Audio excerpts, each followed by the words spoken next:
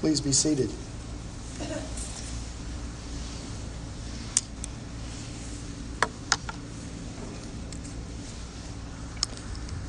Every year, Jesus' parents traveled to Jerusalem for the Feast of Passover. When he was 12 years old, they went up as they always did for the feast. When it was over and they left for home, the child Jesus stayed behind in Jerusalem, but his parents didn't know it. Thinking he was somewhere in the company of pilgrims, they journeyed for a whole day and then began looking for him among relatives and neighbors. When they didn't find him, they went back to Jerusalem looking for him. The next day, they found him in the temple, seated among the teachers, listening to them and asking questions. The teachers were all quite taken with him, impressed with the sharpness of his answers. But his parents were not impressed. They were upset and hurt. His mother said, "Young man, why have you done this to us? Your father and I have been half out of our minds looking for you." He said, "Why were you looking for me? Didn't you know that I had to be here dealing with the things of my father? Did you not know that I must be about my father's business?" But they had no idea what he was talking about.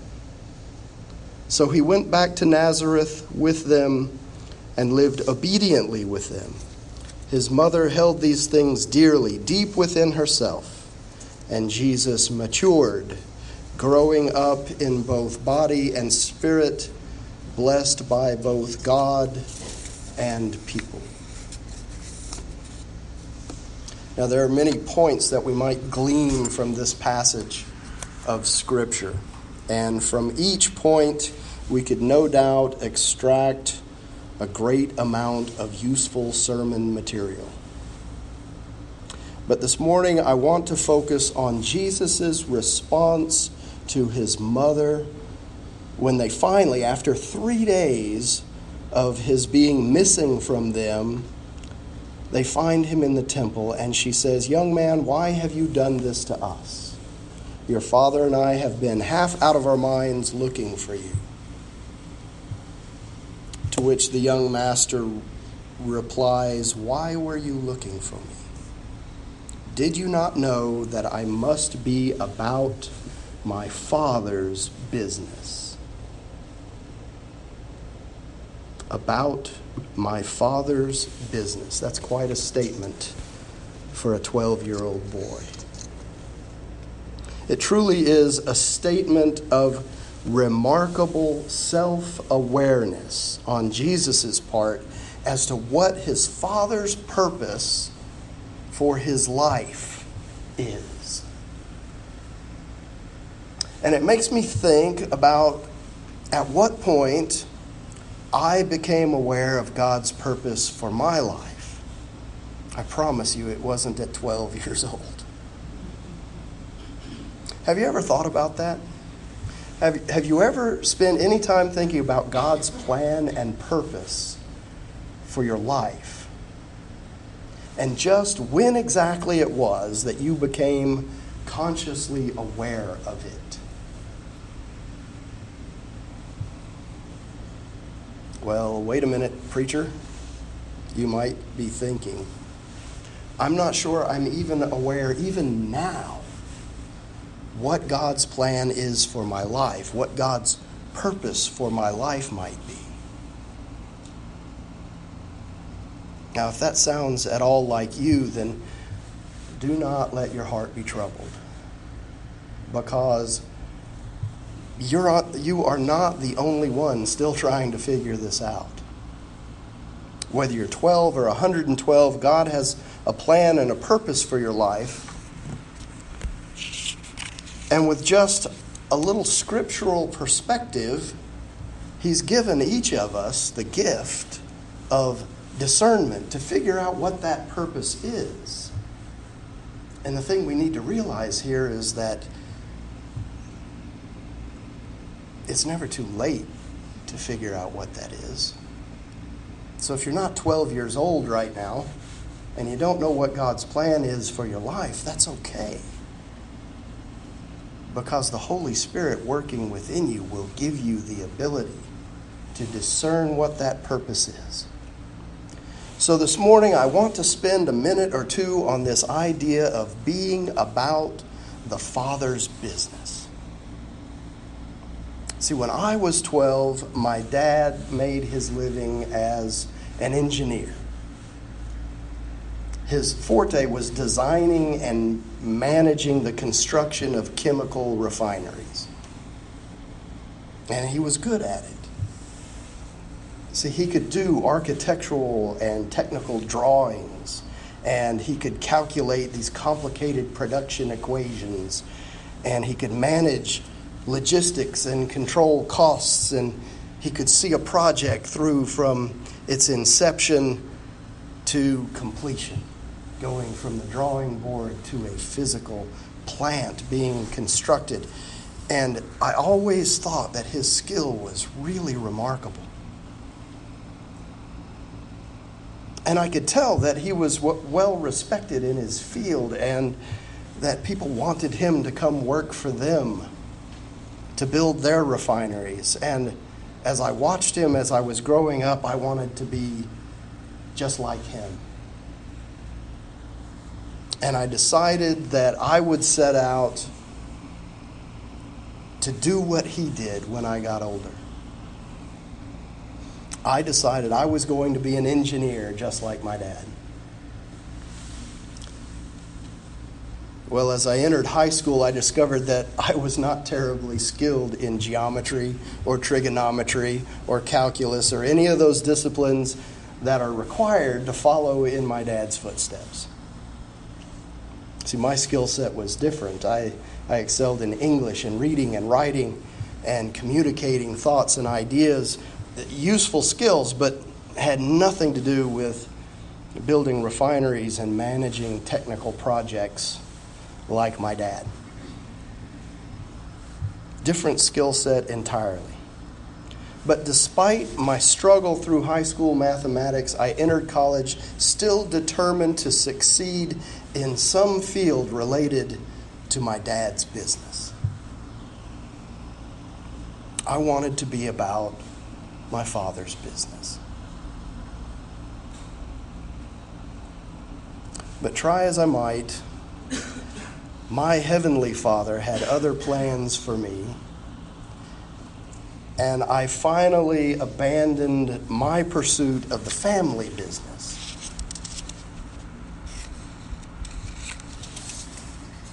Now, I tell you that brief bit of personal history because I think it serves to demonstrate that in most of our lives, our thoughts of controlling our own destiny are many times contrary to God's greater good for our lives. See, God has our highest good always in mind. Even when we can't see it in our circumstances immediately, you can rest assured that He is walking ahead of you, paving the way and orchestrating things for your benefit. If I can paraphrase the prophet Isaiah, His ways are higher than our ways. His thoughts are higher than our thoughts. So what does that mean to those of us who are still unsure of what God's plan and purpose for us might be? One of the things that I found to be an obstacle in finding God's purpose is that we tend to hang on to our own ideas, even when we seem to be clearly swimming upstream, swimming against the current, resisting the will of God in favor of our own willfulness. In many cases, it's true that the thing most likely to get in the way of realizing God's plan for us is us. So how do we get out of the way? How do we stop being about our own busyness and start being about the Father's business? In Ephesians, it says, "For surely you have heard about him and were taught in him, as truth is in Jesus. You were taught to put away your former way of life, your old self, corrupt and deluded by its lusts, and to be renewed in the spirit of your minds, and to clothe yourselves with the new self, created according to the likeness of God in true righteousness and holiness." See, when we put away our desires and ideas about controlling our destiny and turn our lives over to serving the living Christ, then we open the floodgates of his love, his wisdom, his guidance, his mercy, and his grace. And we start to see more clearly the path he has so carefully and lovingly chosen for each of us. Jesus said, "If any want to become my followers, let them deny themselves and take up their cross daily and follow me."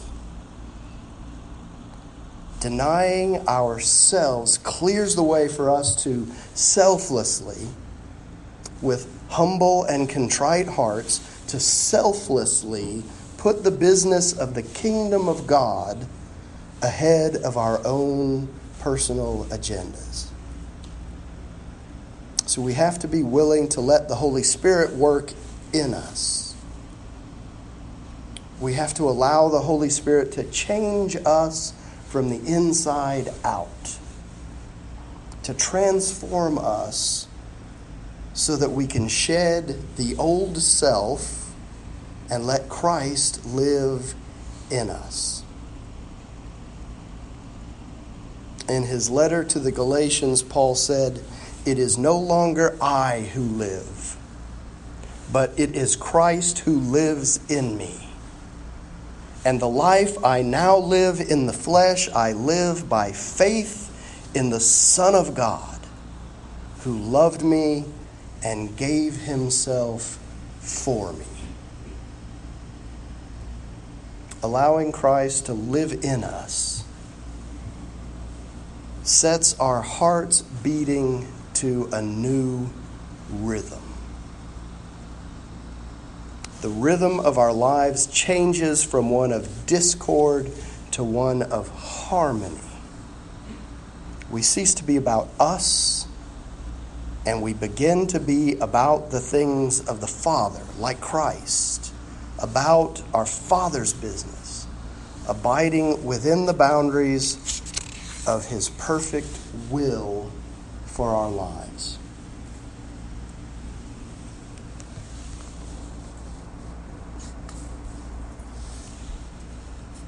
So, Pastor, I think I get the idea of letting go of myself and letting Christ live in me. I think I get that.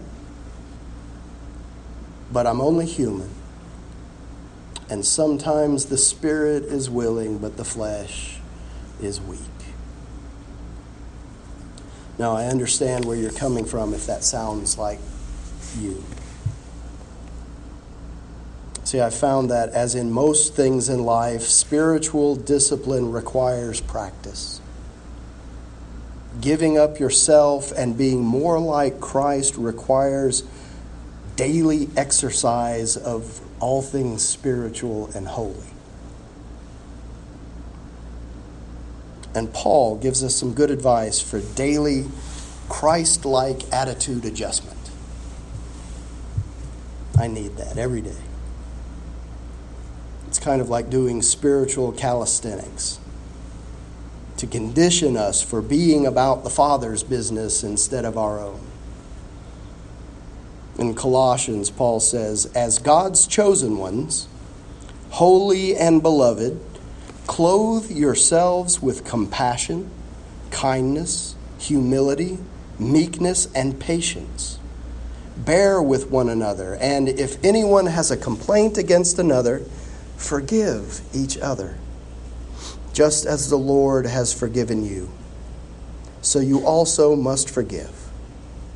Above all, clothe yourselves with love, which binds everything together in perfect harmony.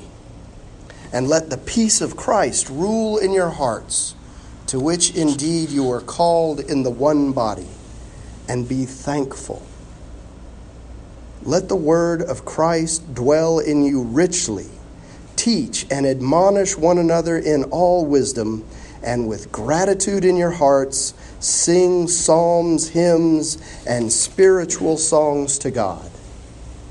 And whatever you do, in word or deed, do everything in the name of the Lord Jesus, giving thanks to God the Father through him.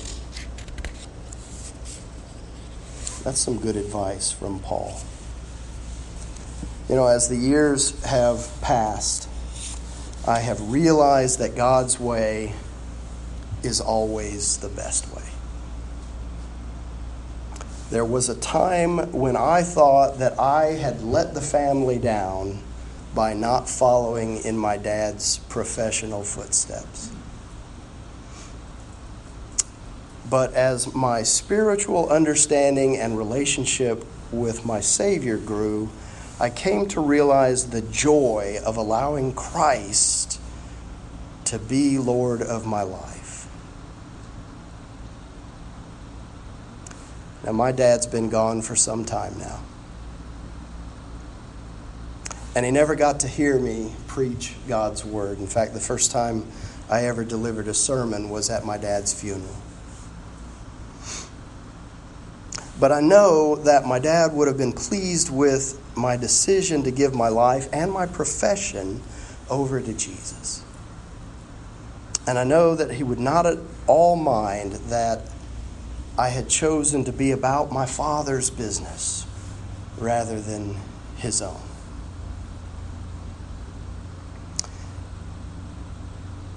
The point I'm trying to make is that whatever God calls you to is being about the Father's business if you do it for his honor and for his glory. I think that's the key. Being about the Father's business means that you approach everything, every job, every menial task, by praying like it all depends on God and working at it like it all depends on you, with an attitude of reverence and humility and a genuine desire to see his will be done on earth as it is in heaven. That's being about the Father's business, to his glory, to his honor. In Jesus' name, amen.